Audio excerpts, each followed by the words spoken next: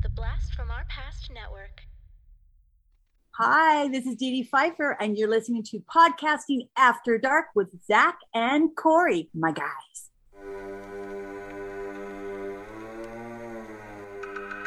Podcasting After Dark presents TV Obscura, a deep dive into underrated and unknown television shows from our youth. Cartoons, sitcoms, cop shows, and much more. Sit back and enjoy some nostalgic fun with TV Obscura.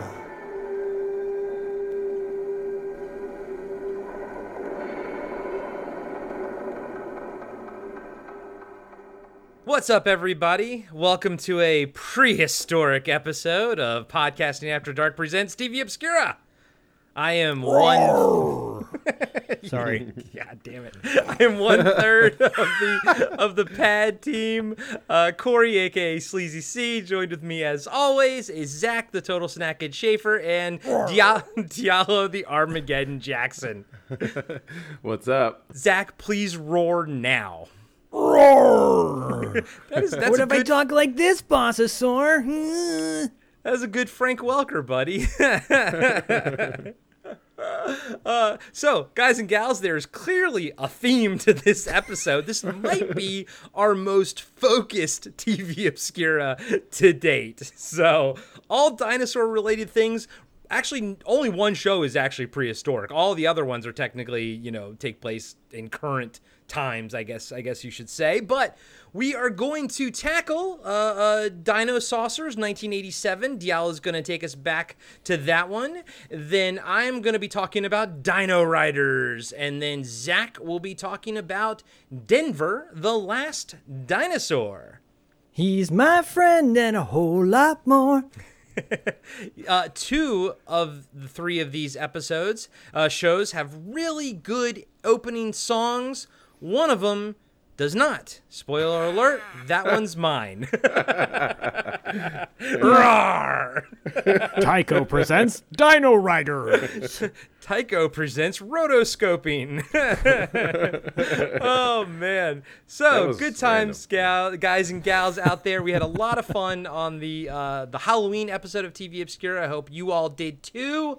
And real quick, Diallo, how was your Halloween? Did you have a good time? Yeah, I did have a good time. Yeah, you did. Yeah, I did.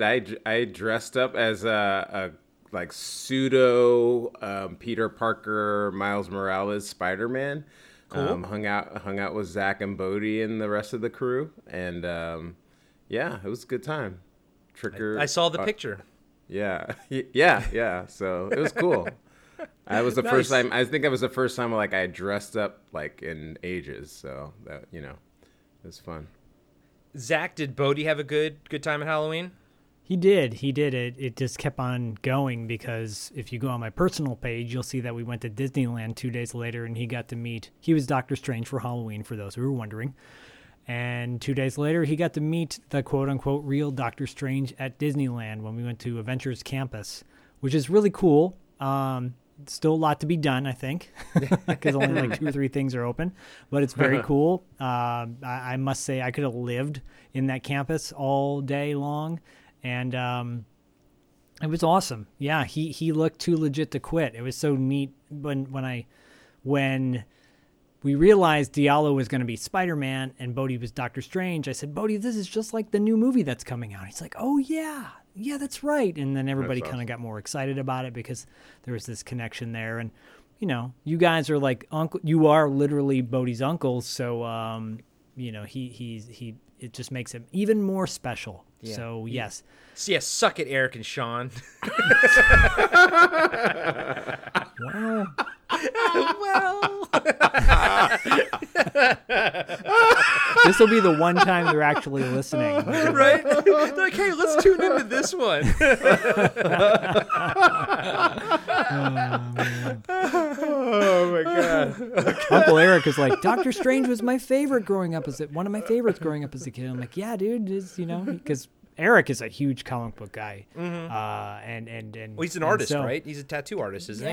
Yeah, he's an artist, and he always big into comics. His favorite was Hulk growing up, and you can probably guess why. Rage.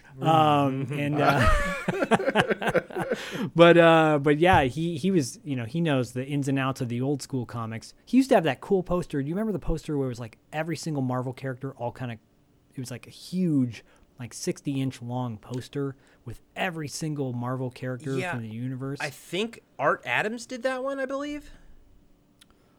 I mean, I'm going to say Sure. But, Sure, I don't was kind of more throwing that one at Diallo. Yeah, I was going through my brain. There's there's different versions of group pictures I can see Yeah. in my head, so I'm not really sure. I know the one that you're talking about, Corey. I think that I definitely know what you're talking about, the Art Adams one. Okay. this has like a Yeah. white background, I think. I feel Yeah. like it's a white background. Yeah. I think that might have been it because I think the Art Adams one did have the white background. I had a couple Jim Lee X-Men posters, but they were they were vertical, but they were basically like a triptych. They were a triptych, so like you get all three of them, and then they would make the full cool. picture The cover, it was This- it was really nice. This is one big horizontal one. Yeah. And I just remember he had that on his poster sandwiched in between centerfolds from Playboy. So I go in his room at like Respectable. 9 years old, and I'm like, I'm not supposed to look at that. I'm not supposed to look at that. Anyways, how was your Halloween, Corey? Naked women next to like men in spandex. It's like And half Sounds like naked a women wrestling in angle. spandex. My Thanksgiving, my Halloween was good. We took our nephew out. He was Raphael TMNT. I was Casey Jones. Myra was Leonardo, and I couldn't find anywhere any kind of a hockey mask, so I just painted it on my face, and I'm not gonna lie, it turned out pretty decent for kind of doing a last minute thing. I patterned the design after the 1990 movie Casey Jones, so I also kind of had like a denim shirt that I cut the sleeves off and they put it over my black hoodie. So, I just give you the little hints of denim, and I have my sweatpants on. So I was just trying to channel my That's inner cool. Casey Jones, Next year, I'm going to just have to make your costume for you, I guess. I'm like the resident costume maker. so. Dude, Bodie looks amazing. You do a great job making costumes. Thanks. You should have been a costume designer.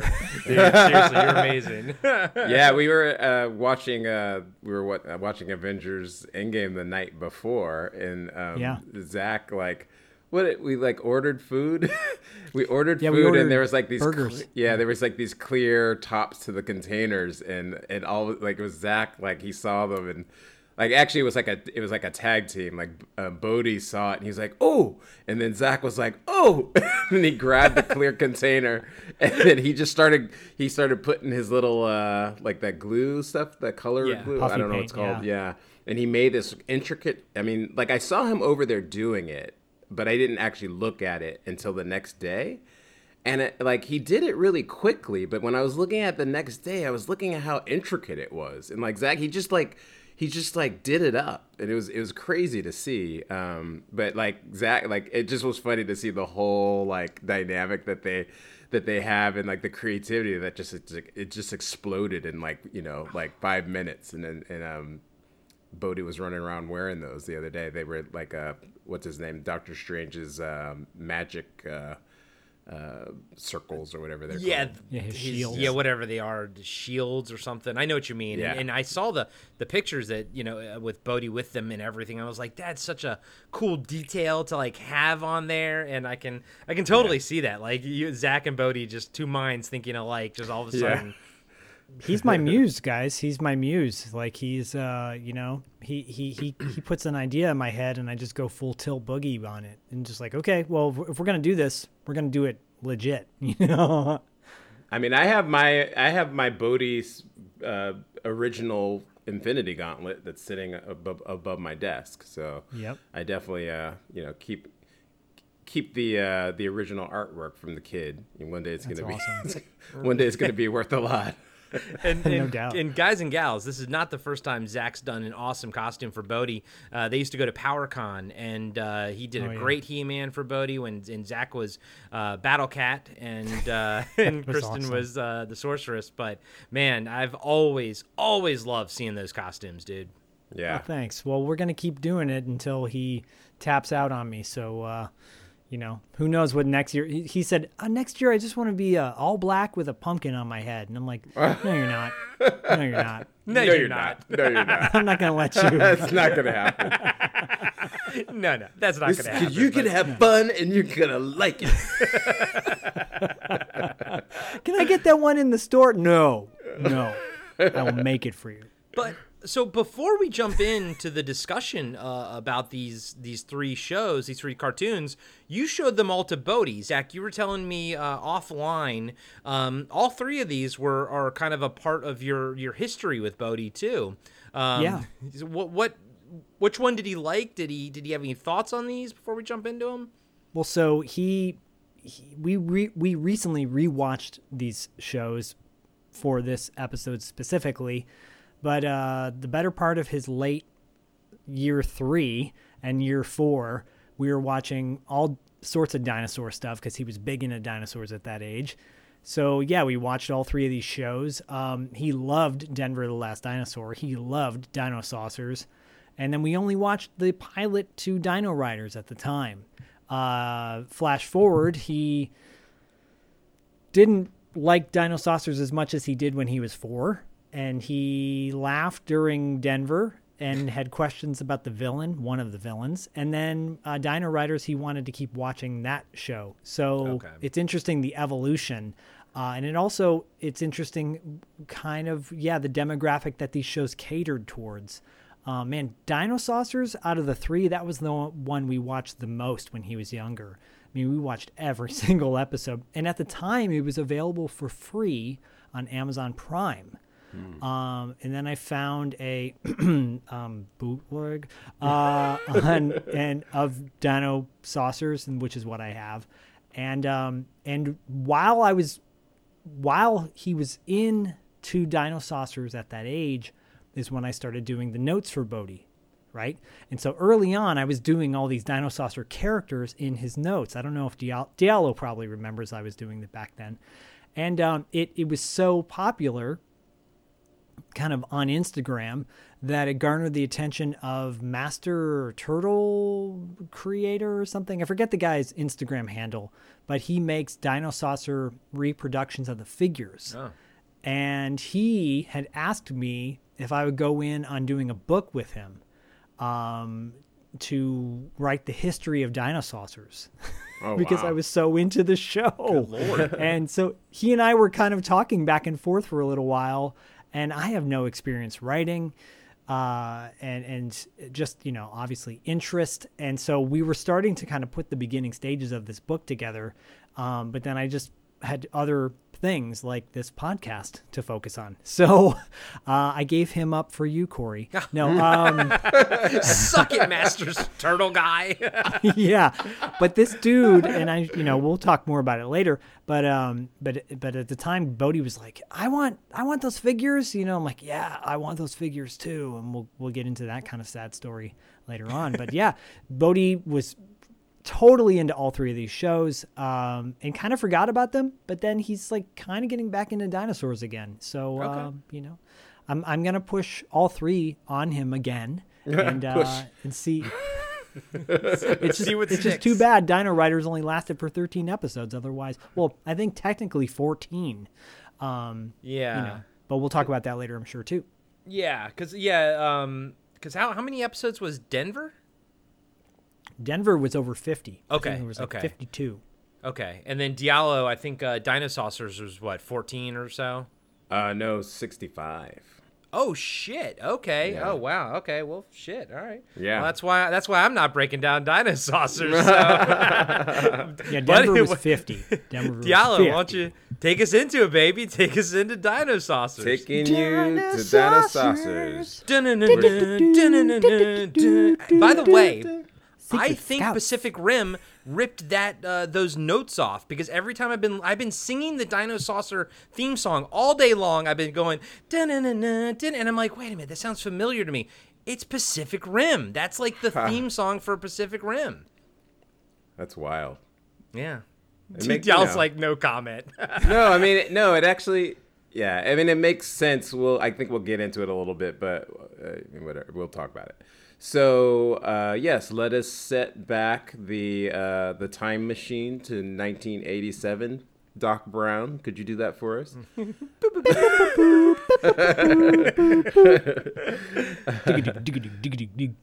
Yeah, so Dino Saucers, it ran for one very long season, 65 episodes. One of the cool little tidbit things that I actually just discovered, I really didn't really know, is that it was created by Michael Uslan, who, if you've never heard of him before, he's actually the executive producer of the Batman movies. So he's actually the one that's responsible for all of the Batman movies. So he had bought the rights, I think, back in like the late 70s and had been trying to get it made. And he wanted to like make it into the darker version that we know today, versus the one that we, like, most of us grew up with from the 60s and like the 70s with the Super Friends in the 80s. So yeah, he's actually the one that created Dino Saucers.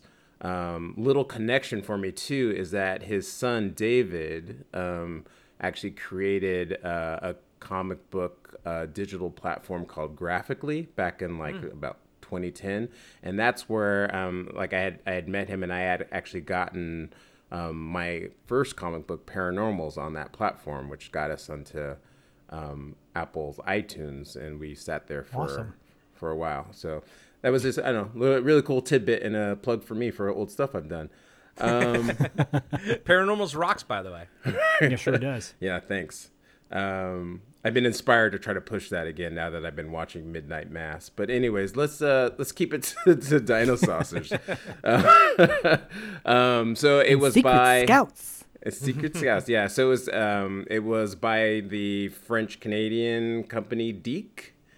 And actually, it was co-produced by a company that you might have heard before called Coca-Cola.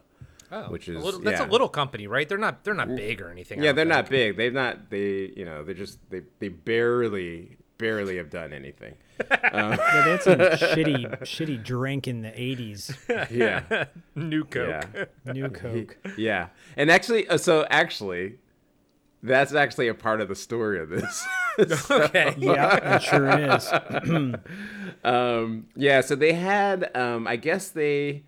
So, anyways, it was produced, it was made, they had one season. Michael Uslan he wrote most of the episodes, and as with every cartoon of the 80s, there was a toy component to it. And they had toys that were set to be made by Galoob, and there was Radical toys. This really weird thing. So, like, Coke had just kind of been coming off of, like, they had the new Coke debacle like some years before, and they bought what happened. They bought they went into doing films, and they made Ishtar, which bombed. And when they made Ishtar, it kind of sank that part of the company, and then they ended up having to sell. They sold it to like TriStar Pictures, and then they actually ended up losing the rights to Dino Saucers, and that kind of like killed everything for the show. Okay. So by the time the toys came through, the show had already kind of like came and went. So the show basically DOA. It was basically almost like Dead on Arrival. Yeah. Yep. So like all the shows we talk about it on this show all the time, where there has to be that synergy between the toys and the show, or else the show is just going to die. And so that's kind of what happened with this. So it was on for one season, but it was like 65 episodes, but it just kind of like after it was done, it just was done. It had a second life like overseas, but it just never really went anywhere after that. It's big in Germany, right? Yeah, right. Along with David Hasselhoff. Yeah. So anyways, the show was about a group of dinosaurs that were like evolved anthropomorphic style dinosaurs that came from the planet Reptilon. One of the things that I actually was kind of noticing about it when I watched it again was like, this is totally the setup for Transformers, but it's dinosaurs. So it's like a good set of dinosaurs. Totally. And then sort of like a bad set of dinosaurs called the Tyrannos. And they come to Earth and they find a group of kids called the Secret Scouts. And they give them magic rings, which is kind of it's a little random, but it sounds very focus group oriented, like let's bring this let's bring this element in. And it actually kind of reminded me of like Captain Planet some years later. My notes here, I have Captain Planet vibes from this. Yeah. It has, Big time. yeah, definitely has Captain Planet vibes. So yeah, it, there was other elements too, like a secret base. Yeah, like all these elements that I just kind of remember from Transformers. But yeah, Didn't one of the ships kind of look a little bit like the original Transformers ship? Yeah, it did. That like the one that the Autobots crashed into the mountainside. Yeah. Which again, they one of the ships was like on a mountainside or in the mountaintop, and another one was like in a lava pit or something. Yeah. So basically, it was very episodic. It was just basically the bad dinosaurs and the good dinosaurs basically getting in shenanigans in every episode, and you'd have like a random sampling of the kids from every episode, so it wasn't always all four of them. Sometimes it was just like a couple, sometimes it was three, sometimes it was four, and they were just kind of doing the standard 80s episodic. Today we're going to learn about magic, like the episode that we saw. It was like a Funhouse episode. Yeah. So Yep. it was a little bit all over the place, but it had some interesting writers actually, and I actually think I stumbled across. I think the designer of the show was Andy Kubert. I don't know, Corey, you might know if he's a comic book artist. Did a lot of like Sergeant Rock. I remember him doing artwork from that and stuff. He had cool. a school. He had a school that I used to always see the ads for. Yeah. Right. Yeah. So writer Doug Molitor wrote. David Wise, who wrote a lot of episodes for Star Trek, the animated series. Craig Miller, who actually am a associate of mine. Corey, you met him once years ago at Comic Book Sunday. Oh, he yeah, actually used to work for like Star Wars way back in the day, Empire Strikes Back. He was like an old school back there. He has a book out too, which we could probably plug. And Jerry Conway, who is a really famous comic book writer. He actually was the writer that was responsible for the Gwen Stacy arc where she died. And he actually don't blow all my Jerry Conway factoids, because I have a lot for Dino Riders too, by the way. Oh, dude. Well, hey, while we're talking about him now, he co-created The Punisher. He co-created Miss Marvel, and he scripted the Gwen Stacy story. And then at DC, he co-created Firestorm, Power Girl, Jason Todd, and Killer Croc. Yeah. And he wrote Superman versus Spider-Man. Oh shit! Yeah, one of the first company Crazy. crossovers. So he was a writer on Dino Saucers. Yeah, he wrote some of the episodes for Dino Saucers. Yeah. Okay, that's funny because he's he's pretty much the co-creator of Dino Riders, so he must yeah. love his dinosaur shit. Yeah. So, and I think he actually probably had more influence, I think, on Dino Riders, because that felt a lot more complicated. When we get into that, we'll talk about that. But yeah, that's basically it. I remember watching the show. where I lived, it was like it came on in the mornings, weekday mornings. I sometimes watch it before school or days that I was ditching school or like the summer. I don't. It's funny because I remember the theme song as I do, with like lots of things, but I didn't really remember. And I remember the dynamic of the show, but I didn't really remember like episodes of it. So watching it again was really kind of interesting. Like I said, I was picking up on stuff like I thought, oh, it's like this is just based on like Transformers basically. But it was really fun. I really enjoyed it. Who doesn't like dinosaurs? But it definitely did have a feel of like I said, like focus groups. Like they probably had a lot of elements of what they thought would work, and I don't know that they all kind of came together enough to actually make a viable product enough to continue.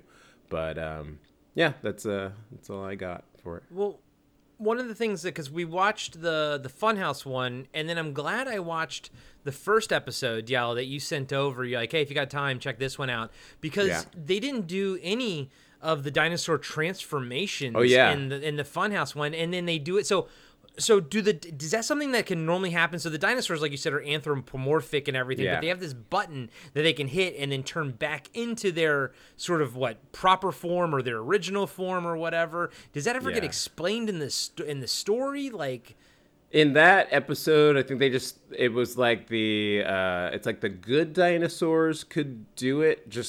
That's just what they could do. And I think the bad dinosaurs had to access the power with some sort of like crystal or something, and they had to gain the power to do it. But I don't know. Zach might know a little bit better because he watched like all the episodes. But I don't know that they actually really explain like why. It was just sort of like, again, it seemed like a random element that it sounds cool. Like that's what they should be able to do, is like turn into the original form of the dinosaur. And they kept their intelligence, which was that was cool. That was a part of the episode. He had to like sneak into like a bunch of dinosaurs that were getting herded by the bad guys. But it doesn't seem like it was a Voltron thing where like someone's like, one of these dinosaurs is going to turn into their proper form and then the big battle's going to ensue. And I'm just judging it by 2 episodes, but it doesn't seem like it's that sort of formula. Zach, correct me if I'm wrong. Like, how often do they sort of fall back on that? Like, hey, we're going to just transform into this and then duke it out, you know? Not that often. And I remember so many of the episodes just kind of being one-offs, you know? And which was so kind of typical of shows that it didn't follow like a continuous storyline. So it was infrequent. Okay. Really. Okay. And which is a shame because I think there was a comic book that came out. I think it was not that long. Yeah. IDW had a comic book that was out in the last, at least in the last decade, which I think Michael Uslan was behind. Yeah, and it had a different vibe to it than the cartoon did. Yeah. The cartoon, had the typical kind of moral message and whatnot, and I mean, it's more like it's so surface with most of there was one episode where I forget exactly the premise now, but I feel like one of the humans was like trying to clean up the ship, or he was doing, maybe he's doing magic or something like that. And then, which, shenanigans ensue after that, or like the amusement park episode that we kind of talked about offline, which there's like a charm with these episodes to a degree with a certain age group. And then, then it gets a little bit older. Like, for example, Bodhi loved it, like I said, when he was younger, but now he's more just into like, well, there's got to be action. Where's the action? Where's the guns or something? Where's the missiles? So that for this one, this show didn't have that per se. It was a little more, overall family friendly, I guess, in a way, because like not making it so serious, like Dino Riders, for example. Right. Which was why it didn't have the, like Corey was saying, it didn't have the turning into the original form of the Allosaurus to have the big epic battle, because they just weren't into having big battles in the first place, because it was definitely more kids oriented in terms of its like young kids audience.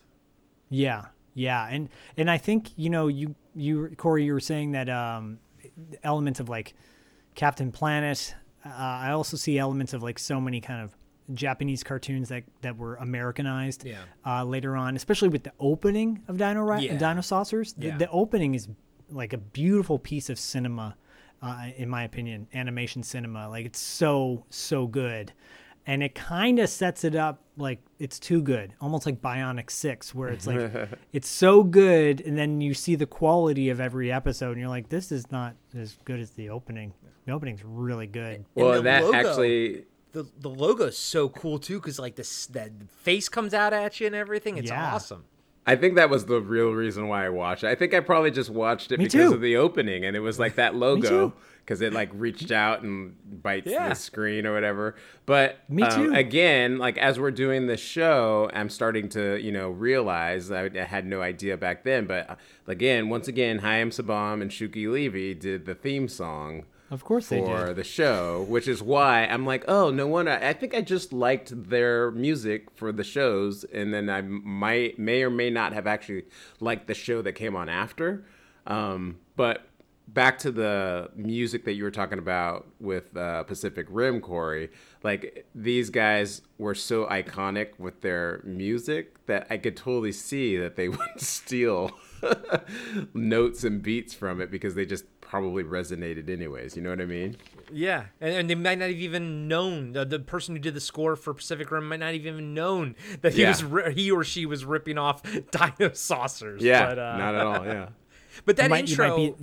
That intro is fantastic. I remember the show. I remember all three of these shows. I probably had the most experience with Dino Riders, which is why I'm talking about it. But I do remember the show. Like I remember that intro and everything. But that's kind of what I remember is that intro. And I think I probably saw it, and then I always enjoyed that intro, and then I probably just sort of phased out and kind of maybe played with my toys instead, or just have it on the background, or something. But that intro is hella strong. But the two episodes that I watched weren't not entertaining. Like I thought they were fun.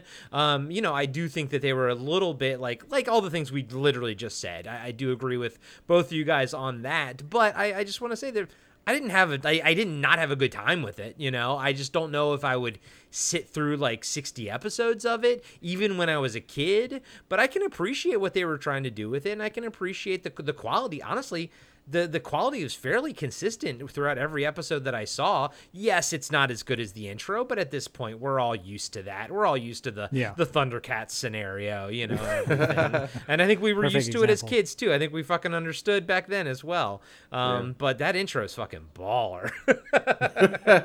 Well, I was going to say, too, that so the guy on Instagram, his name is Master Turtle _Customs.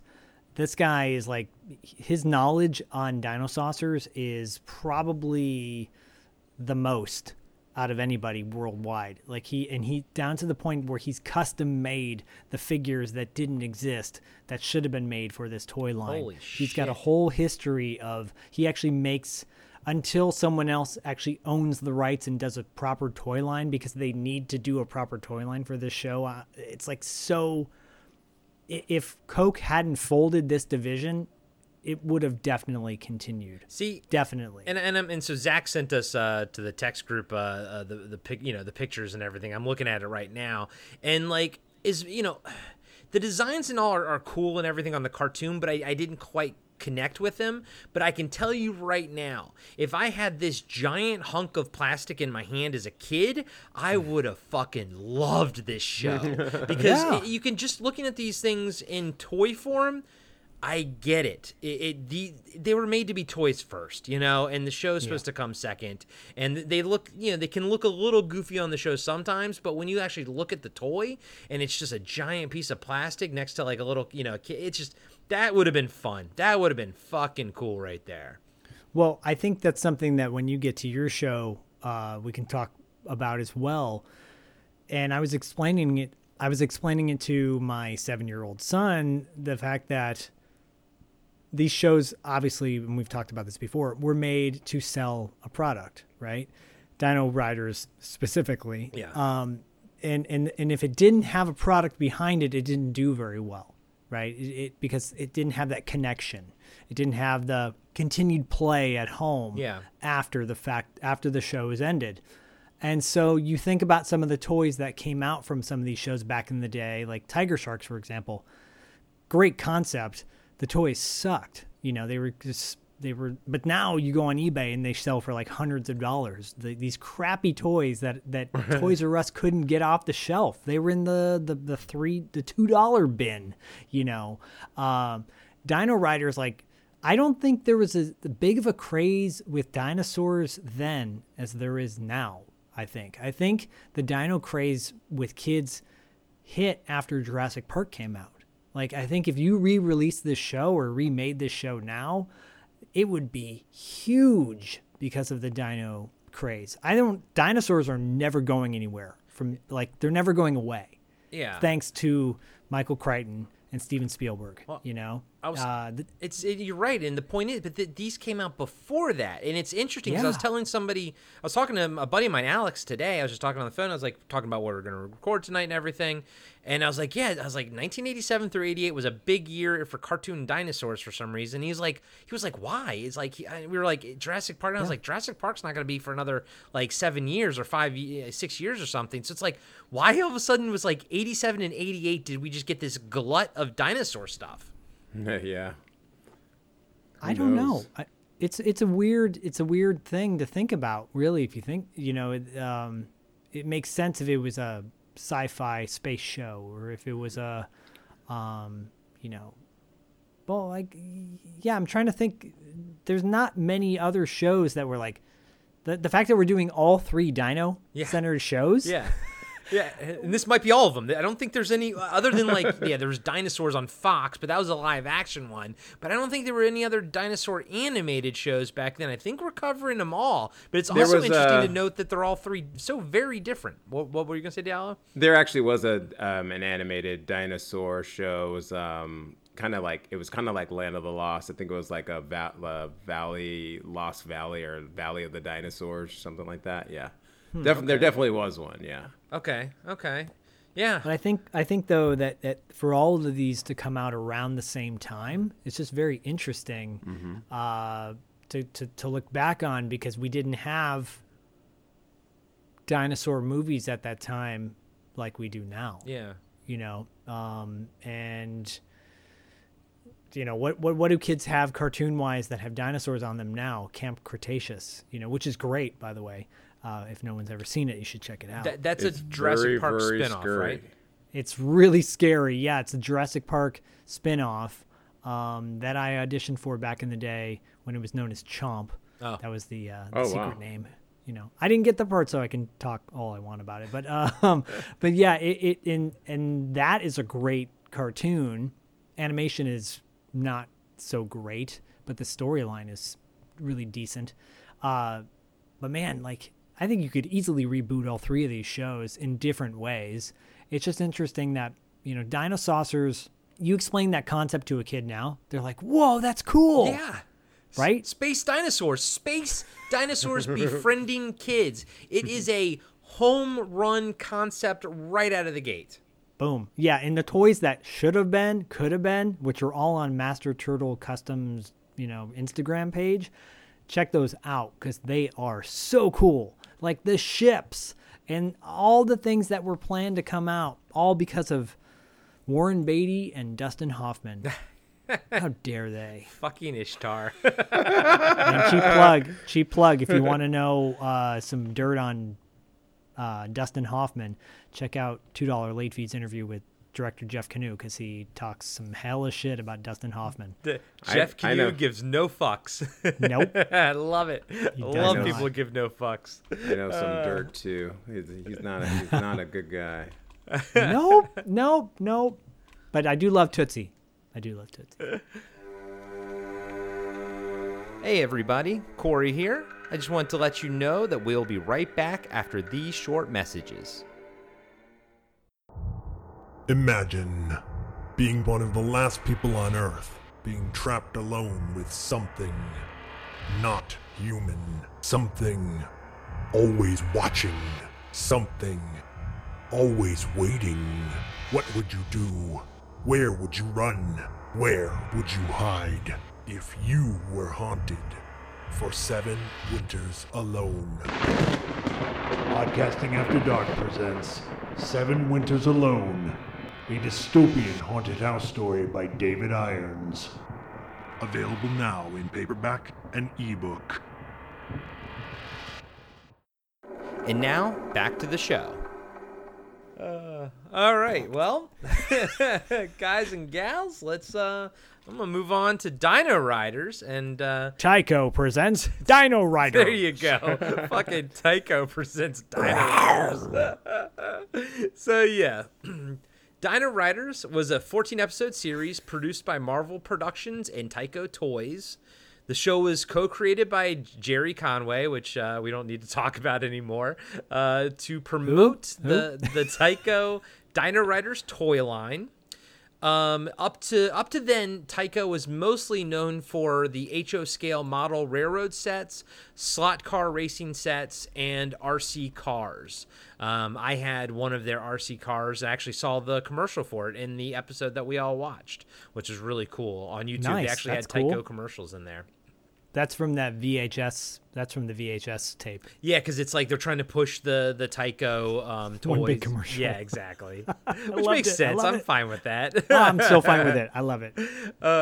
Dino Riders focuses on the battle between the Valerians and the evil Rulon Alliance, humanoid style creatures. So like the Valerians are definitely like human looking, and then the Rulons are kind of like, you know, giant frogmen, giant snake guys, yada yada yada. They're interesting looking. Both races are from the future, and they were teleported back in time to prehistoric Earth.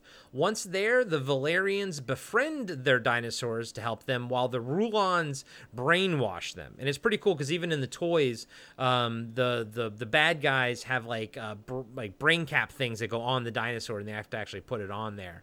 Yeah, shit. What do they call them? They call them Brain boxes. Brain boxes. Yeah. I always thought that was kind of neat, even as a kid, that there was even a distinction like in the toy form and everything. And the cartoon is very much a replica of the toys. Like they do a great job of making them look exactly like the toys. The Dino Rider toys were released in 3 waves. The last one being an Ice Age line with mammals instead of dinosaurs, and that was in 1990. The larger toys in the line had motorized walking action. The Brontosaurus was the biggest one. That was in wave 2, and then Huge. It was huge. It had like giant pods on the side and everything. Wave 1 had the Tyrannosaurus Rex, the famous Tyrannosaurus Rex. Here's what's interesting.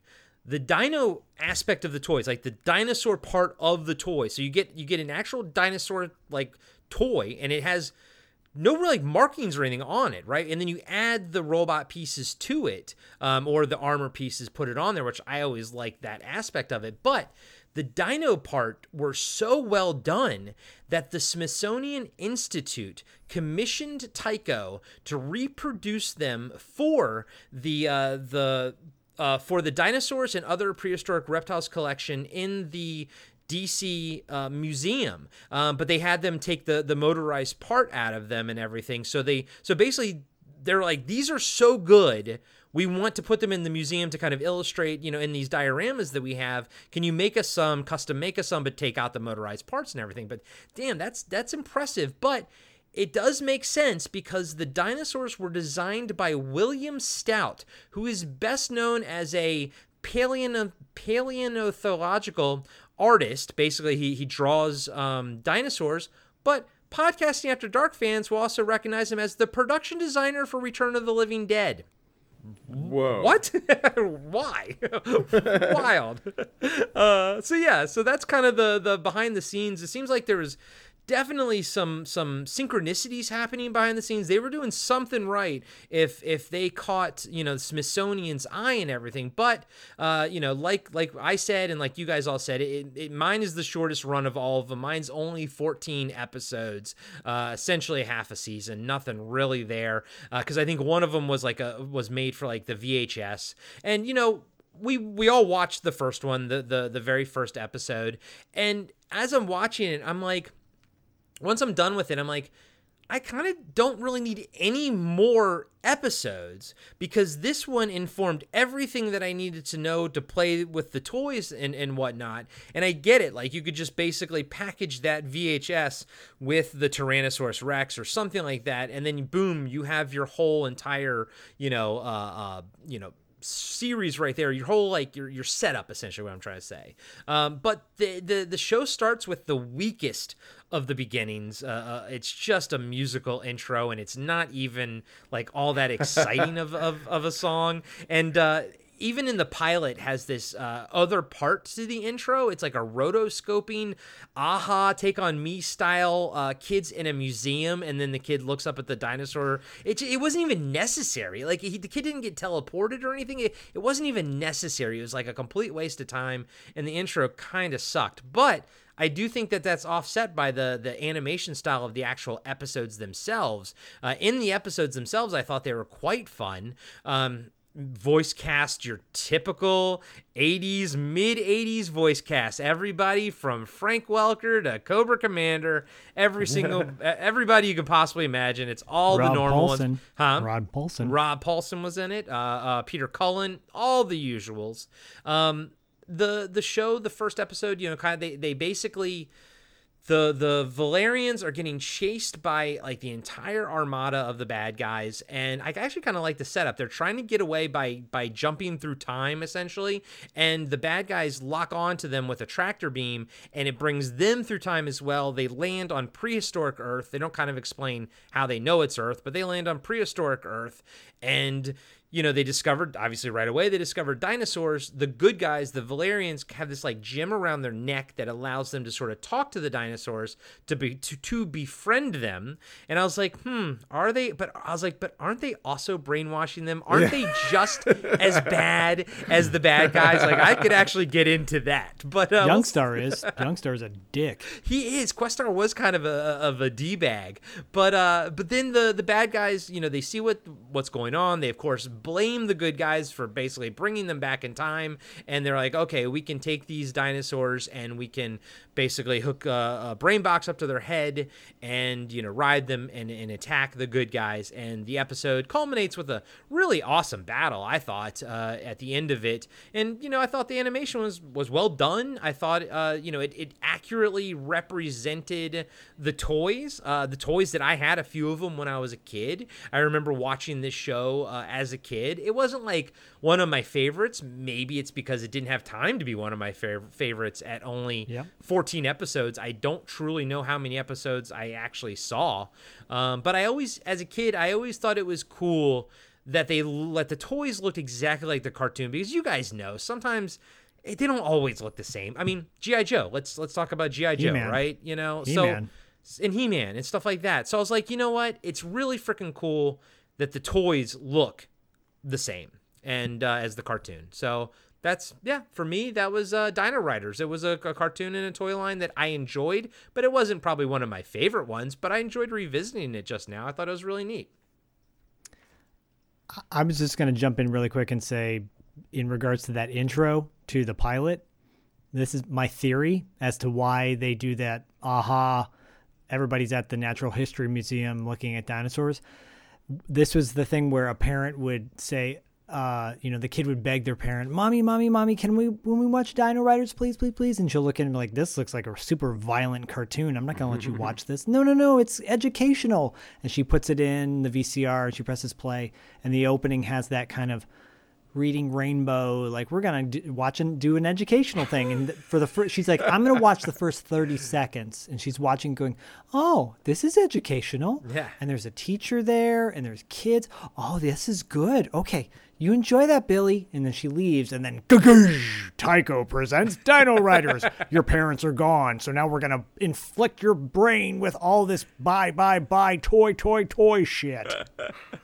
I mean, you're not wrong. I can totally see that happening. I don't have a problem with it. I'm just saying that's what it is. I don't have a problem with it either. Honestly, I don't have a problem with my cartoons selling toys. That doesn't. I don't that care. doesn't really They do bother that me. now. Yeah, movies do that now. Everything Marvel does it. movie. Everything does it. Yeah, who cares? one thing I will say, and this also pertains to Denver as well. All three shows, I think, did a good job of representing when they had to show real dinosaurs, not like alien ones or whatever. I thought they did a good job of actually trying to make the dinosaurs look realistic on all three shows.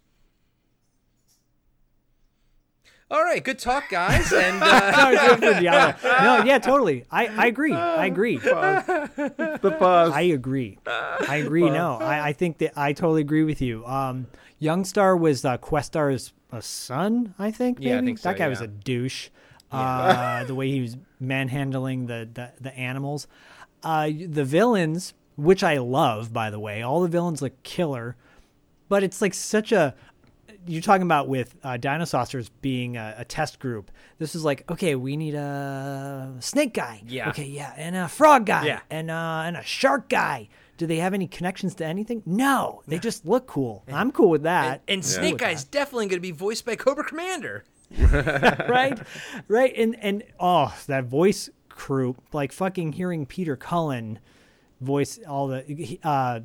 Bodhi goes, I really like Gunner, that Gunner character. He's cool. Like the old guy, you know, The old guy, but the he was a blind guy, badass. right? Mm-hmm. Yeah. He was the he was like the kind of heavy set dude. Yeah. Okay. And the blind guy is awesome too. And did either of you guys get the reference, the Star Trek reference in the pilot? No.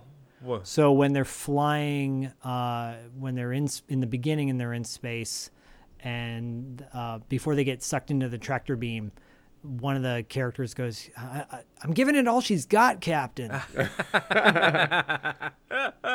definitely awesome. wouldn't have caught that. I barely watched any Star Trek, so I would never know.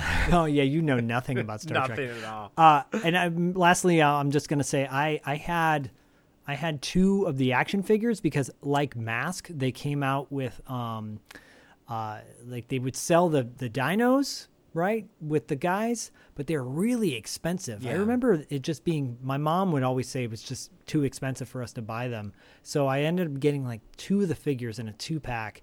And I remember them being kind of a weird size, and their leg proportions were different from their arms. Like if you look at the toys on eBay or whatever, they just look kind of dumpy looking. They weren't very cool compared to the cartoon. The figures weren't. Like the humans, yeah, like the riders, like all the aesthetic, all the goodness is in the dinosaur and its dinos. armor and all that kind of. They look awesome, and I'm with you. I never quite liked the actual figure. I liked the dinosaur. Whereas conversely with Mask, I always liked the Mask figures because I thought they put a lot of detail into such a small figure. But here, these were kind of the same size figures, but they just weren't made as well as the Mask ones were. No, so and you bring up a really good point because prior to Dino Riders coming out, Kenner had released a toy line called Bone Age, which I think is hilarious.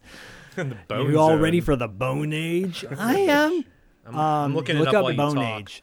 Bone Age had dinosaurs. That internet search is going to be a little awkward, I'm sure. Yeah, be careful with that. Type in Kenner Bone Age figures. The figures were cavemen. There was different factions of cave people with fossils that they would like basically ride around in. And so the dinosaurs were fossils with the cavemen. The fossils look cool, but they weren't practical because what are they possessed or something? So And then you can totally tell that all they did was take the science toys of the dinosaur Yes. bones science toys, repackage them with like a little rider figure. I remember these, dude, and I remember as a kid being like, it doesn't seem right to me. Why are they bones? well, that was lame. That was lame, but the figures were really cool looking. The figures essentially were, like cave versions of Mask characters, and because the detail on the figures on the cavemen was killer. Yeah, I thought they were badass with that but stupid ass accessories. Yeah. Bone Age. Anyways, I thought like, okay, you take those Bone Age guys and you put them with the Dino Riders like play sets, and then you got yourself a nice marriage there. Anyways, that's my thing. I think that would have been good. And I had that VHS tape. I still have that VHS tape somewhere, that Dino Riders tape, and I got it free with. I think it might have been the 2-pack because they're like giving away the VHS tape. Yeah. Oh, they want, wow. so They really they want to wanted- get you excited. Yeah. Yeah. Yeah. Diallo, what's your connection to Tycho's Dino Riders? You know, Dino I Riders. actually don't have. It's real again. I have these weird blind spots of shows. You know, it's like I can like name like these super obscure ones, and I feel like I watched almost everything. But then this is one I always knew about it. Like when you guys said you wanted to do this one, I was like, yeah, I heard of it. But I'd never watched it. I actually didn't know anything about it really, and it was actually interesting because as I was watching it, I realized that I actually knew it more from the action figure line than anything because I think they were probably ads in my comic books. Yes, there were. They were yeah. in the Marvel Oh. comics. Yeah. Yeah, Totally, yep. yeah, and and then you said Marvel comics, and because I was trying to piece together why I missed this, and so I kind of looked it up, and I remember after seeing this, it used to come on a Marvel Action Universe. Yes. And where I lived, it came on TV 20, and I think that they only showed it like on Sundays, and I think yes. that's why I missed it because I had to go to church every Sunday. Still have issues about that, but All the great Sunday shows you missed. yeah, I did. I Oh, missed Jesus. Kids Incorporated for years. It was good. It's sad.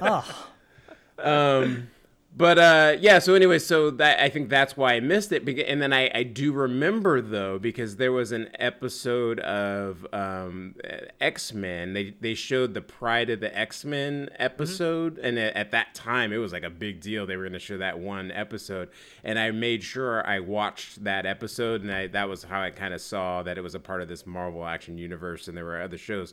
Anyways, I never watched it, and also I was little at that point. I would have been like 16, 17, so I Okay. definitely you're was done too with it. old to even think about like toys. Obviously I'm still watching cartoons, Obviously. but obviously, but that little connection, because like, as we talk about this one and especially Denver, I was like, by the time Denver came on, I was like, it was in this space where I just wasn't like, I missed it. I knew it existed, but I just completely missed it, Yeah. yeah. So anyways, yeah, but having said all of that, I actually watched it and I was like, oh, this is my jam. Yeah, totally. It's good shit. I was like, this is like what I like, the kind of things that I like. It was like, it opened the spaceship. I'm like, okay, check, and then they were like, we're going to time travel. I'm like, oh shoot, they're going to time travel the past, check. And then they crash land on the planet and they're trapped in the past. I'm like, check. And then they open the door and they're like dinosaurs and like I actually dug it. Like, like Zach was saying, like the lizard bag dudes, and I just I thought it was all kind of like standard setup stuff, but I really liked the design and the characters felt like they had actual personalities and character that would have expanded over time. They just didn't get a chance to.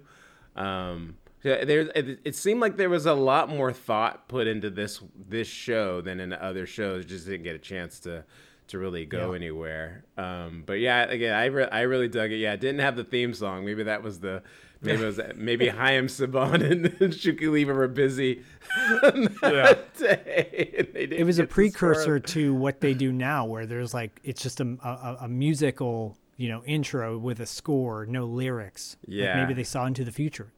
Yeah. Well, that it also felt very that opening was really weird. I didn't get it. Yeah. Actually, when I was done, I had to actually go back and watch it from the beginning because I almost thought like, was I like dreaming that? Like it had no connection to anything really. I thought it was going to be like this kid warps and joins the Dino Riders. And that nothing to do with it at all. I had to tap my phone screen to bring up the title. I was like, did I click on the wrong thing? Yeah. I was like, no, it still says Dino Riders. I was like, okay, I'll see how this plays out.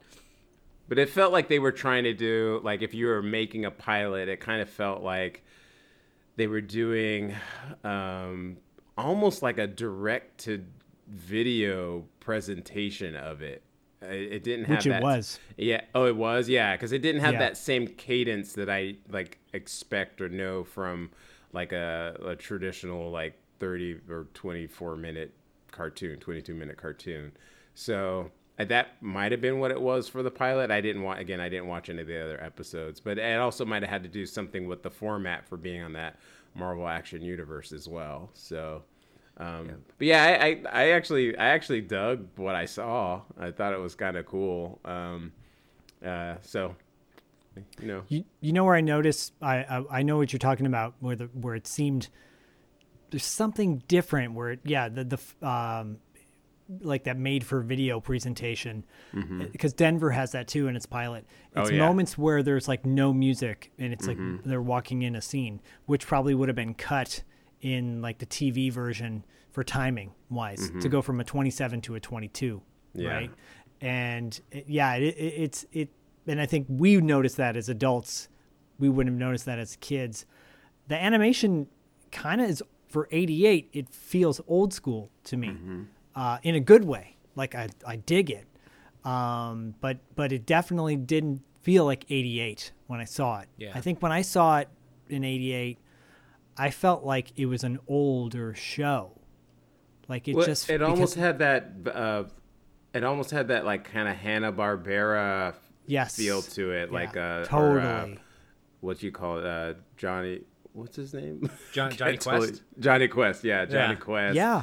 And that Valley of the Dinosaurs, which like I'll send you a link later, but it definitely has that kind of like serious look to it. But that was like, late 60s, 70s, those shows. So Yeah, in Diallo, I think you might remember in the comics, it was the ad had RoboCop it was a full page ad. It had RoboCop reaching forward, but then it also had the giant brontosaurus behind it from Dino Riders. And I remember, and I can still remember the ad clear as day, because on the side of the dinosaur are the pods, and the colorist painted the pods the same color as the dinosaur. So the dinosaur looks like it has two giant tumors on its side. And as a kid, I was like, well, that's not right. That's not right at all. And they never fixed the ad. It's always been that. And and even to this day, when I see that ad, I'm always like, it looks like tumors, guys. It's supposed to be metal, not green, okay? What if that was like the key to why the whole show didn't go forward?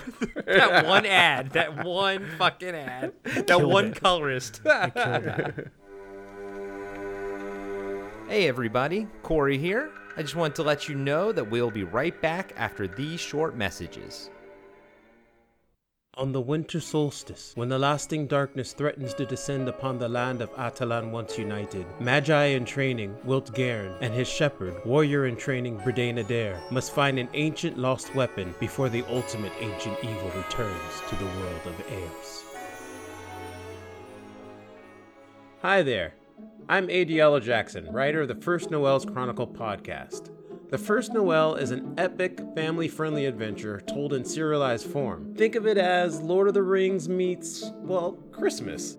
Join us each week for the next thrilling chapter of The First Noel, now available on Apple Podcasts, Spotify, Audible, and all major podcasting apps, as well as Kindle Vella if you want to take a read. Thanks, and see you in Atalan. The Winter Tell is almost here.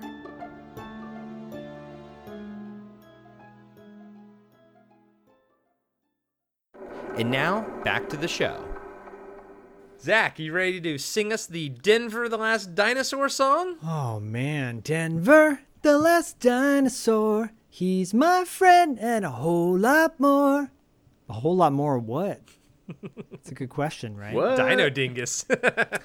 You guys talked about, two shows that potentially across the board, Dino Riders had marketing or had products up the wazoo, toy-wise, and Dino Saucers should have. This one, on the other hand, had none of that. Denver the Last Dinosaur, came out around the same time, in 88, and it had lasted for 50 episodes until 1990.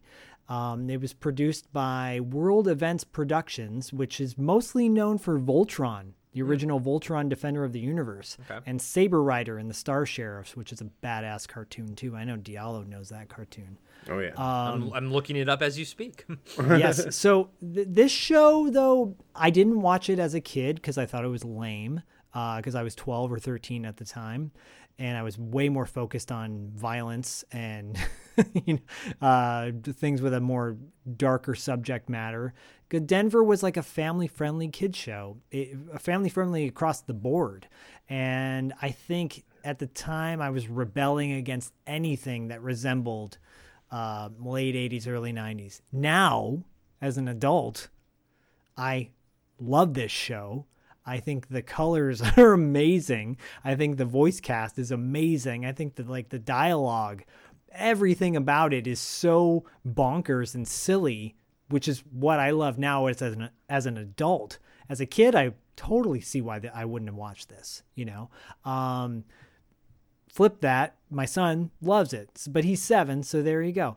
The show, it focused on these valley kids in Los Angeles, and the opening of the show shows like landmarks of LA, like the Capitol building and Hollywood. They're getting bullied by kids at La Brea Tar Pits, and they stumble upon a dinosaur egg, which they accidentally crack open, and it releases the last living dinosaur, who's his own breed. I think at one point they call him the Funnosaurus, and one of the evil characters that he gets kidnapped by. The first episode is a pilot. It was an hour long. Every episode after that obviously is like the standard 22 minutes. The first episode centers on those kids finding Denver, befriending him. Then this this evil recording producer by the name of Morton Fizback. He sees voiced by Brian Cummings, who's also the voice of Dr. Mindbender on G.I. Joe. Oh, okay. Yeah. Arise, Serpentor, arise! Cobra Commander, we must find the DNA of Sergeant Slaughter. He plays Morton Fizback, who's like this sleazy producer guy, and he wants to turn Denver into a recording guy, a recording superstar, which he kidnaps Denver, puts him at the Hollywood Bowl to do a concert where he basically just sings the original song to the show. That was such a high concept.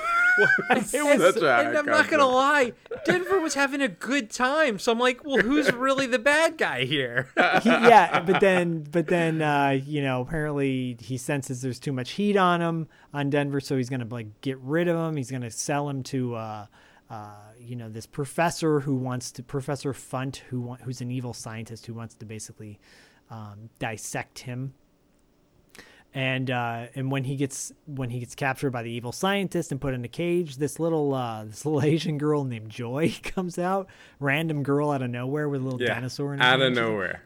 I want you to be my friend. I want you to be my friend. And then her grandfather randomly comes out of nowhere. He's like, no, we must free him. No, I want him to be my friend unless he wants to be free.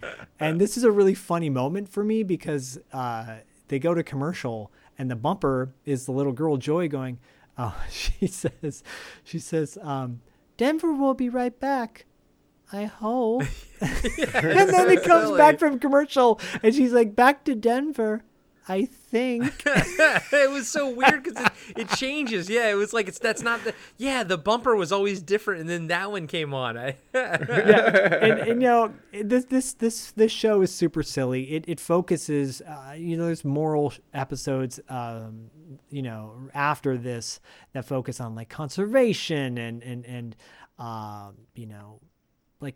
greed and ecology and family, things kids should think about. And it was endorsed by the National Education Association because it was probably one of the most wholesome shows on at that time. But the cast of characters, there's four there's 4 Valley kids, 2 of which are voiced by the same voice actor named Cam Clark. Cam Clark is he's a legend in the business. The guy has done everything. He was on Teenage Mutant Ninja Turtles. He was Leonardo and Rocksteady on Teenage Mutant Ninja Turtles, for example. But I know him from Attack of the Killer Tomatoes because he played Igor. Oh, Dr. Gangrene, dude, what's going on? Like he plays the same voice in this. Yeah, I could hear him. I heard it. I could hear it. Totally hear that. Rob Paulson does a couple voices on this show. I heard him too. I was like, hey, is that Rob? Yep, that's Rob. Yeah, and he does like 3 or 4 voices in a row, and you're like, clearly that he's doing all 3 of those voices. Yeah. Pat Fraley, Pat Fraley is Krang. He's Casey Jones, like from Teenage Mutant Ninja Turtles. He's the voice of Denver. So it's a wacky show. I love it. I own the box set DVDs. It's a fun, like for me, it's so non-threatening in every way. You just put it on as background noise and it's so silly. The dialogue's really silly. Is for this being a family-friendly show, you hear the kids calling each other moron and stupid and idiot and and I'm like, damn, dude, that's some harsh shit for back in the day. But I love it, man. Like I love Denver the Last Dinosaur. So when you guys were like, I'm doing Dino Saucers, I'm doing Dino Riders, I'm like, I guess I gotta do Denver the Last Dinosaur then, because it's a dino show, but it's definitely like the most tame out of all of them. I mean, the worst thing they do is they throw the bad guys in a crate at the end and ship them off to Australia, allegedly, because they come back because there has to be the antagonist for the rest of the show. By the way, I love the guy coming to pick up the package to go to Australia. Of course, he's Australian. He's all going to Australia, mate. It's like, of course. Voiced by Rob Paulson. Of course. And it's not actually the best Australian accent. No. It's like kind of a good day, hey mate, here we go. Right, that's terrible. But yeah, Denver's a fun show. God damn, like the neon. It's got everything that I love. Mm-hmm. Neon, pink. Sunglasses, Valley guys, and like really cool, weird, wacky voices. Like it's everything that I watch now going, that's why I want to be a voice actor, because it just looks like so much fun. Those guys were having a great time recording this show. But yeah. That's my 2 cents about Denver. I open the floor to your thoughts. Diala? Denver was well outside of my range of what I would have allowed myself to watch as a connoisseur of adult themed cartoons. That's my sarcasm. Like I just, yeah, of course, yeah. For whatever reason, it just seemed like beneath me or whatever, and I never watched it. But I always I knew it. I saw it come on all the time. I could sing the theme song, even though I never watched the show, which is weird. But that's who I am. It actually, I think, I'm not sure, but that song got a lot of play in general. Mm-hmm. Yeah, I think it was like I would watch it come on, and then and then I would change the channel to whatever. What the fuck is this? Yeah, but it was a little, for whatever reason, it wasn't, just wasn't quite what I wanted to see. And again, at that time, there was like so much other dinosaur content. I always, in my head, it was always between that and Dino Saucers. And Dino Saucers was one I deferred to and watched repeatedly. But yeah, one thing, Corey, actually, to speak to, or both of you, to speak to why these shows were on, I was like looking at sort of like the timeline of like what was kind of going on at the time, and Land Before Time actually came out in about 1988 or 87 or 88, I think. Okay. And I think that's why they had those cartoons. It was like that dinosaur movie was big, and then they like made stuff after. So. And I do remember Land Before Time was big. I remember the McDonald's toys and everything. Yeah, I loved Land Before Time. That makes a lot of sense. Of sense. Fun fact, I would watch all 3 of these shows anytime, repeatedly, before I would even toe dip back into Land Before Time. Just saying. Wow, that's a bold statement. I'm gonna die on that sword. I'm gonna die on that sword, or hill, or whatever. It was really fun watching this episode, though. I really got really strong. It's hard for me to like describe this, but work with me a little bit here. When I was watching it, it had Saturday morning cartoon vibe rather than like syndicated cartoon vibe to me. Totally. which Totally. was kind of weird. I don't know how to describe it other than it was something about the music, the cadence, the way the actors were delivering their lines. And it's sort of like I think like those Saturday morning cartoons that especially were like in the earlier 80s tended to have, again, these really high concept, made no sense premises. Like, we're going to have this dinosaur sing in a concert, like, kind of thing. And it was just He kind can of skateboard and he can play guitar. Yeah, so it's like super whimsical. And, so I really had that vibe from it more than anything else. And yeah, I enjoyed it while I was watching it. It definitely...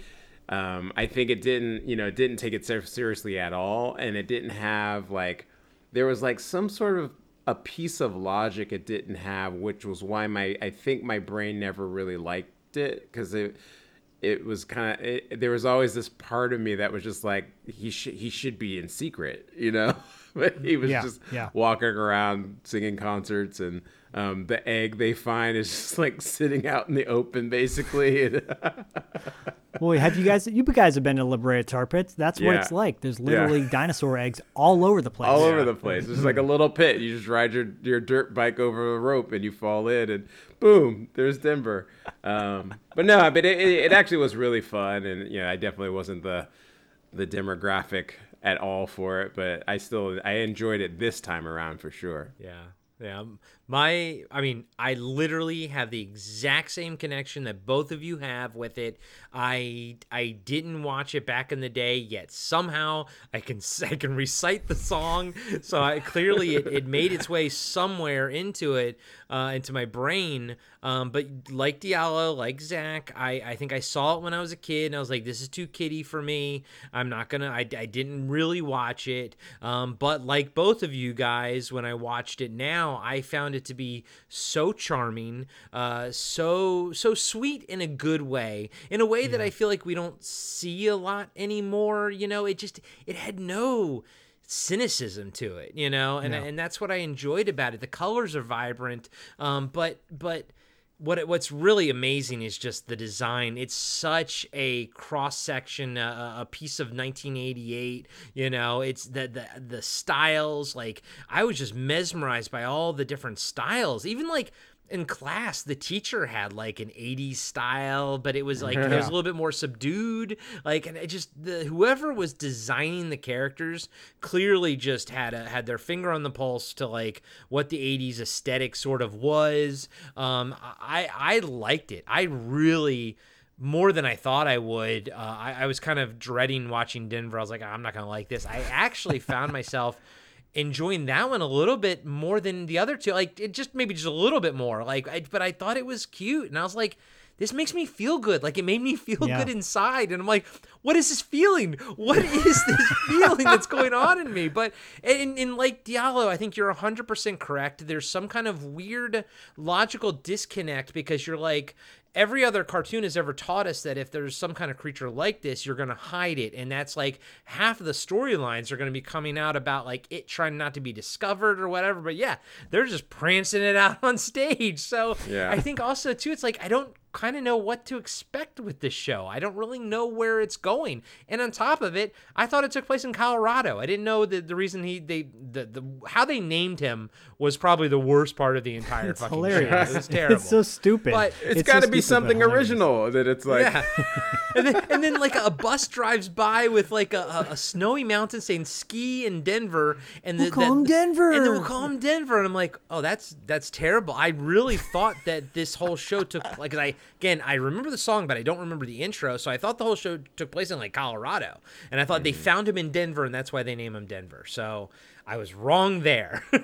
but yeah, I think this one's actually worth checking out, to be completely truthful with you. If anything, fucking smoke a fat bowl, turn on some music. Don't even like listen to the voices or whatever, and just watch like the fucking like just the aesthetic of it like wash over you, man. I feel like if any of like, we all grew up in the 80s and the 70s and whatnot, like I think that it'll instantly take you back there, with how it looks and everything, and just all the shapes and the colors on the skateboard. And I'm just like, oh, this is so 1988, and I love it. I love it for that. I feel like this could be go ahead. Oh no, I was just kind of piggybacking off of what Corey was saying.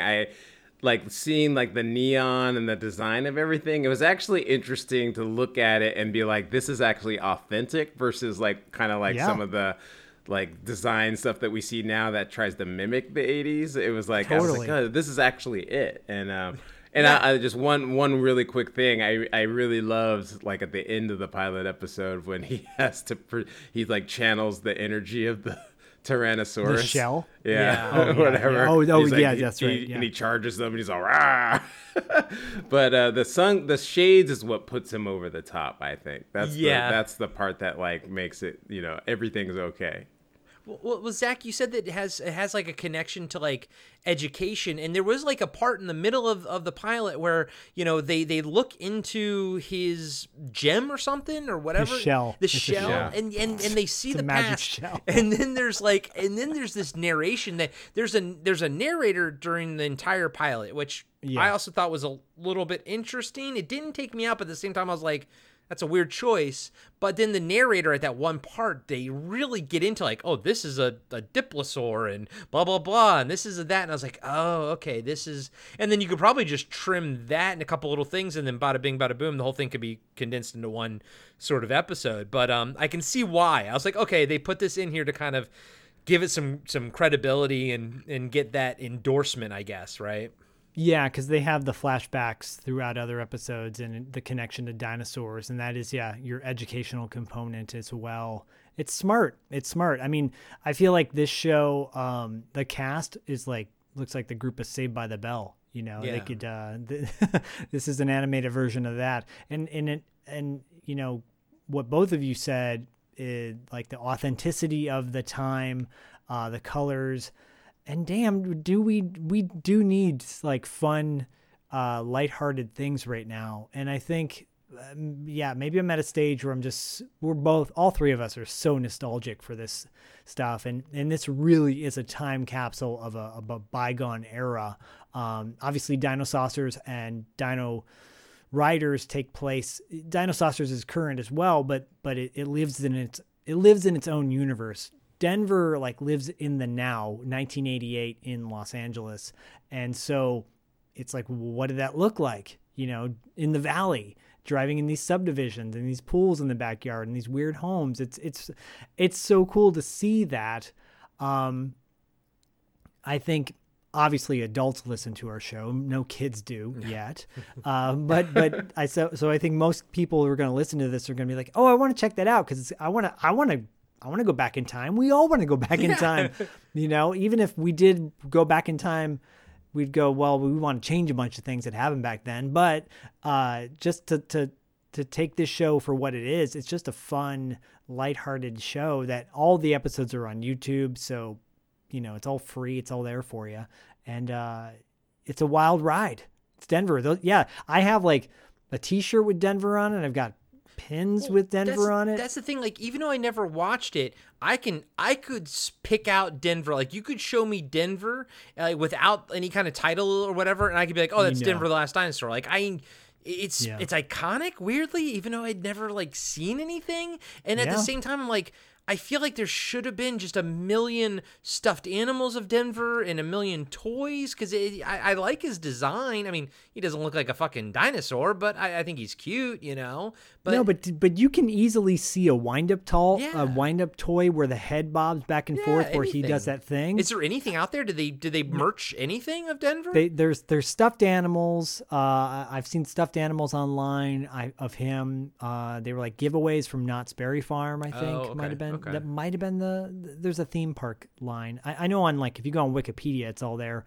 But I know that they didn't market it that way, which in a way, like mindset now, I go, much respect for just wanting to make a show for a show. Yeah. With no marketing. Yeah. With no merch to go with it or whatever. Yeah. But because the 80s are so popular now, and hopefully they continue to be for the next several years, you could easily drop this shit back the way it is right now, and people would buy into it. Kids everywhere would be rocking that Denver t-shirt. You know they would. I think so badass. I think of all three of them, weirdly, I think Denver holds up the most, but it's probably because it's so just nice and it's not you know what I mean? Like I just feel like it kind of could be watched today and it doesn't but for fun factors, you know, with like the 80s and everything, but I feel like it kind of holds up pretty well though.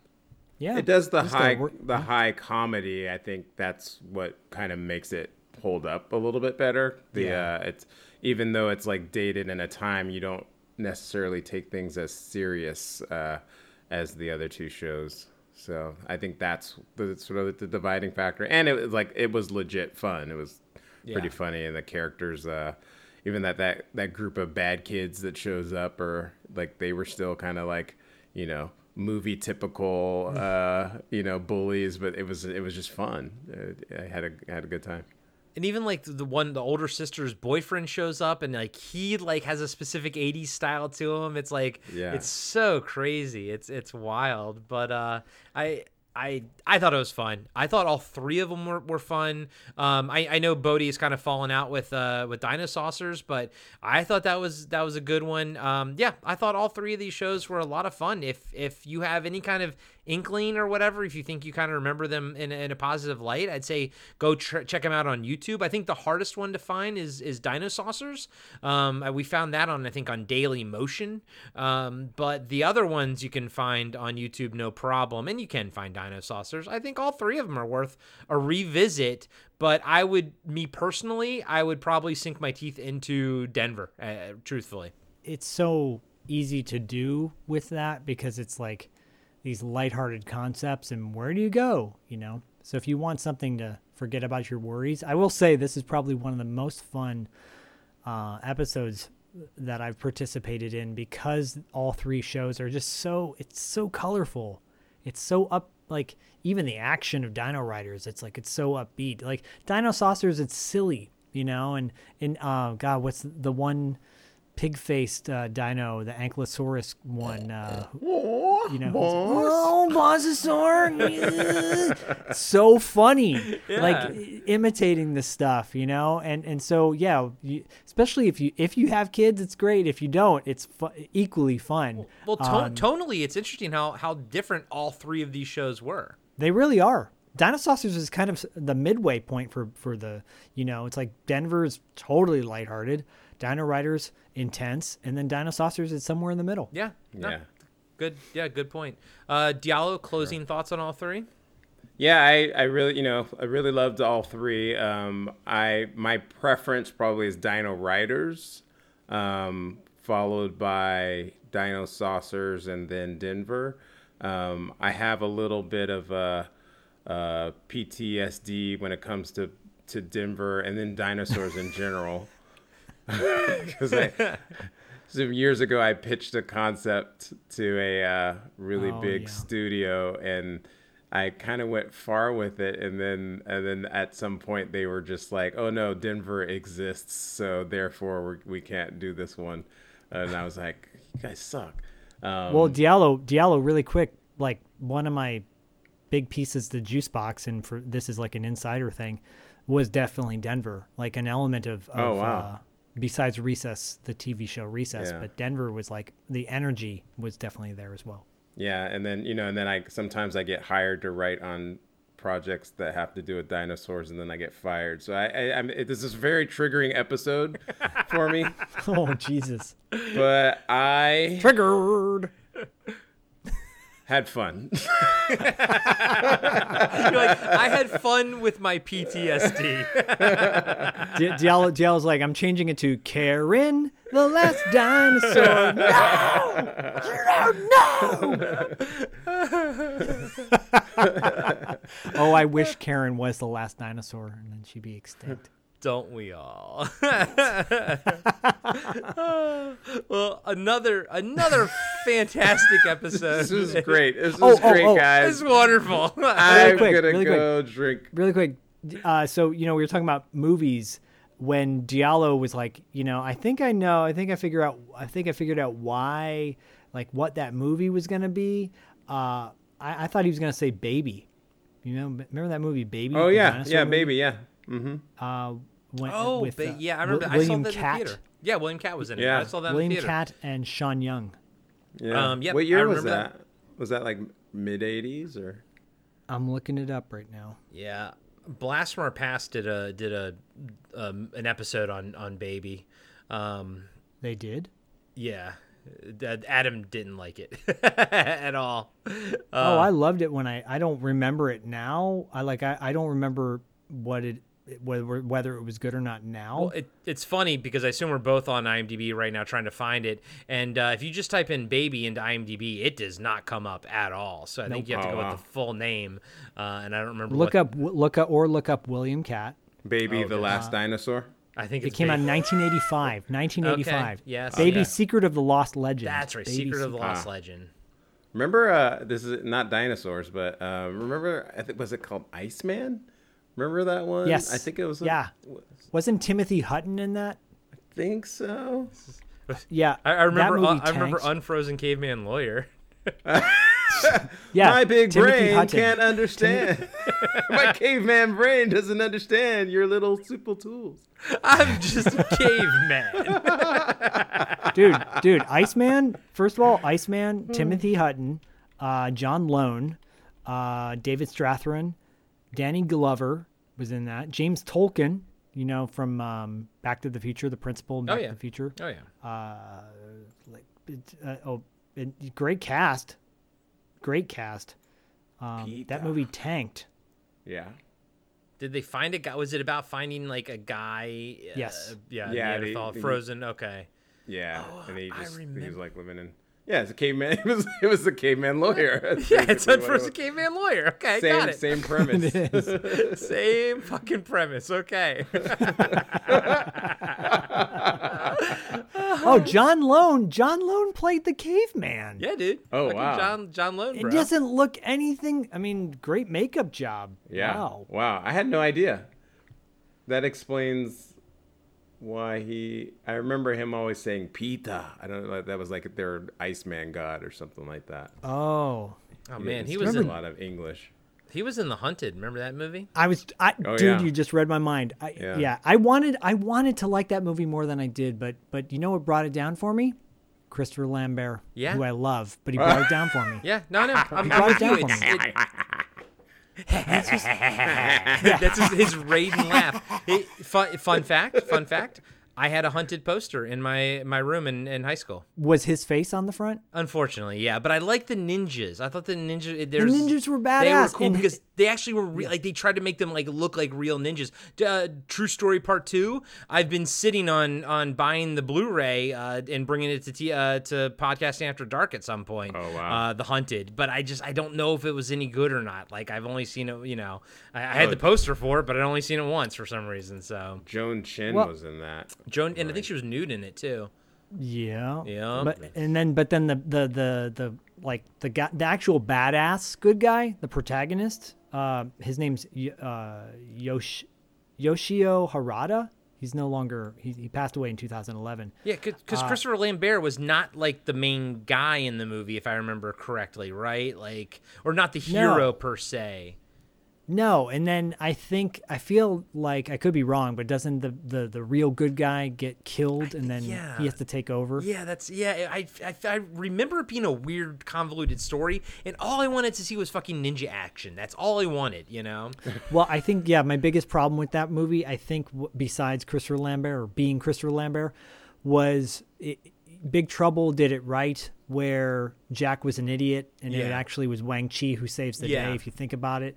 Up until the end with Jack with the knife, but this one was like Christopher Lambert's character is an idiot, but he's gonna still save the day at the end. Like no, he should he could still be second fiddle and the lead, whatever. Yeah. It's just there you go.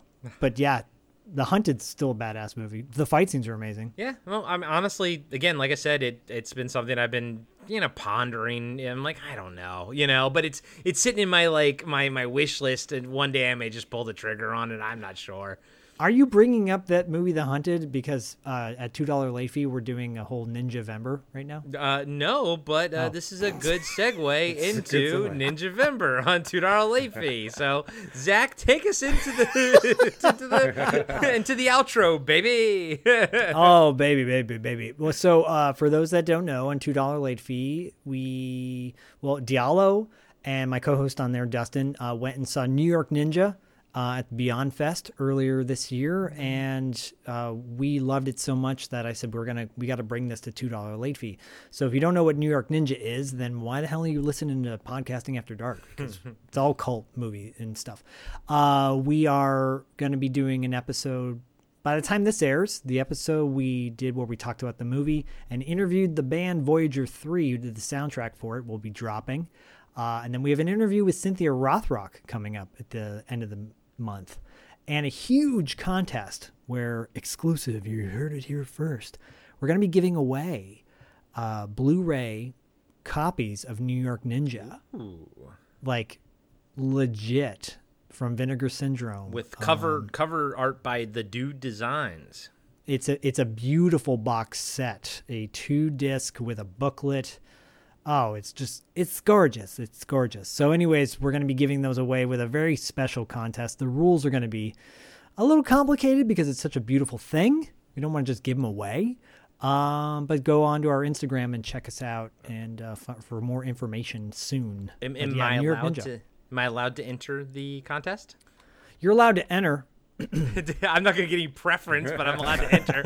You're like, and then we may throw your name away before putting it into the. And I will say all month long at $2 late fees Instagram page, we're doing a Ninja-vember thing right now. Currently, by the time this airs, we're still probably doing it. Sho Kosugi, we're doing a bunch of like clips from shows, movies, and talking about The Master, which is a show I want to bring to TV Obscura, The Master with Lee Van Cleef and Timothy Van Patten. Yeah. And Sho Kosugi. It's Good a badass show. Okay. I own. Oh, by the way, Diallo, you can get that on Blu-ray. Master? Box set. The Master? The Master. Oh, wow. On Blu? Why is that on Blu-ray but like other stuff isn't? That's so Because it probably has no musical problems whatsoever. Like probably, you think? Every show, if guys and gals, we talk about this so much. If there's ever a show that you're like, why is that not out? 9 times out of 10, it's because of some fucking music rights. Yeah. Yeah, which is such a shame. Such a shame. But until then, we have Ninja-vember on $2 late fee, and I'm thinking about all these fun things. I'm getting a little nostalgic thinking about all the holidays that are coming up. I'm thinking about Christmas. I'm thinking about the Noel Chronicles right now. Oh, yeah. That was a terrible segue, but I tried. Is that my segue? Well, it wasn't one of your better ones, but that's okay. We'll keep going. We'll we'll roll past it. How about that? I wanted to say real quick, New York Ninja was better than Malignant. Oh, big time. Everything's fucking better than Malignant. And probably Diallo, probably more controversial though, if you know what I'm saying. Wink, wink. Oh yeah. But we'll never know. So the First Noel Chronicles is what I have been working on. It is a fantasy Christmas type story. Basically Lord of the Rings meets Christmas. I have first 7 parts up in podcast form, as well as it is readable on Kindle Vella platform. And I was just asked this past weekend, the details aren't final yet, but I will actually likely be speaking on a panel at LA Comic-Con coming up the first weekend of December, speaking on a fantasy panel there. So I'll get a chance to talk about my thoughts about just like fantasy in general, but obviously if the topic of what I've been working on comes up, I will, be able to shed light on my story and why I think it's important and fun, and hopefully one day everyone will get to enjoy it and then watch it on Netflix in a few years. So there you go. Yeah. Hell yeah. Yeah. I'm going to go to LA Comic-Con and just be that one hand in the crowd. Yeah, just questions like from the crowd. Chasing Amy. Oh man, a Chasing Amy reference. Good job. Oh yeah, nice. Yeah. Hey, speaking of literary things and books, Corey, don't we have a book right now that we help produce. Yes, we published 7 Winters Alone by David Irons with an awesome cover by our pal Suspiria Land on Instagram. You can check that out on Amazon. There's a Kindle version, there is a hardback and a paperback version.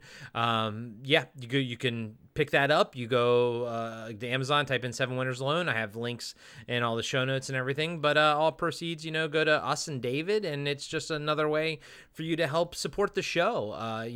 As far as like either Patreon, you can leave us a 5-star review on Apple. That's always a free way to help us out. Just trying to grow, and we obviously only support people that we actually, people that we don't support just blanketly. We support our friends. We support what we believe in, and we believe in what Diallo's doing. We believe in what David's doing, and I love the fact that we surround ourselves with people that we respect, and I respect their output. I respect their commitment to whatever they're working in. At the end of the day, I just like people who just do their thing. I'm always impressed with that, and I'm always impressed by Diallo. I'm always impressed by Zach. I'm always impressed by David, and that's why I surround myself with those people. All that being said, when we endorse something like 7 Winters Alone, it means that we believe in it. So go check that out. Go check out Diallo's podcast. Go check out Zach's podcast. Go check out everything on the BFOP network. All of those shows are shows that I'm proud, and I know Zach's proud to be on the network with. They're good people. They're good shows. So again, I just surround ourselves with fucking great people, and love it. I love it. Absolutely love it. So I got my copy. Yes, you did. Yes. Yeah. By the time this airs, I'll have my hardcover copy. Yeah, mine's en route as we speak, and I've got friends and family who picked up copies and everything. So it's awesome. It's great seeing so much love and so much support out there and everything. So we really appreciate it. And next time on TV Obscura, we got some ideas. We're floating some ideas out there, but we haven't locked in on a topic yet, so we don't want to announce it. But we've got some TV Obscura ideas coming at you in December, right? Ooh, maybe it'll be a Christmas episode. Who knows, right? What if we do Christmas specials, guys? You know what Christmas special made me cry as a kid? The Garfield one. Oh yeah, because the mom. Remember the mom leaves or whatever? Yeah, I don't need to. He's like, you do that. I'm gonna do the Gordon Jump special episode of Different Strokes. Oh, here we go again. Trust me, guys. I'm not gonna do the Garfield Christmas special, but we'll figure something out. Yeah, I get it. It is sad. When you said Christmas special, the only thing I could think of was the old CBS special episode thing that used to spin around on the TV. I would get so excited every time I'd see it. Oh, Here we go. Totally. Yeah. Well, guys and gals, I hope you had a great time. This was a blast. And as always, catch you on the obscure side.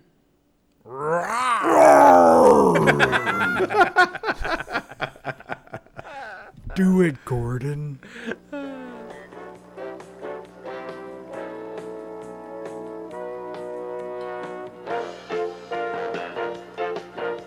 Be sure to subscribe to Podcasting After Dark and give us a 5-star rating on iTunes. Support Podcasting After Dark on Patreon.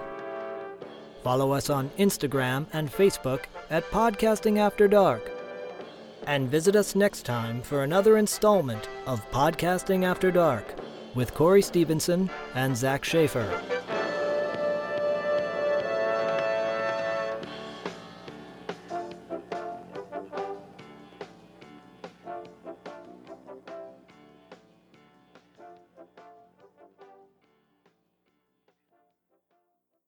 Hey everybody, co-host Corey here to tell you about our exciting new partnership with 80s Tees, the one-stop shop for all your licensed nostalgic t-shirts. Right now, when you enter BFOP at the checkout, you get 30% off your entire order. That's right, you can get an awesome Photon t-shirt like the one I have, which you can see on our Instagram page, or any of their other licensed designs at a discount when you enter BFOP at checkout. That's 80stees.com and BFOP at checkout for 30% off your entire order.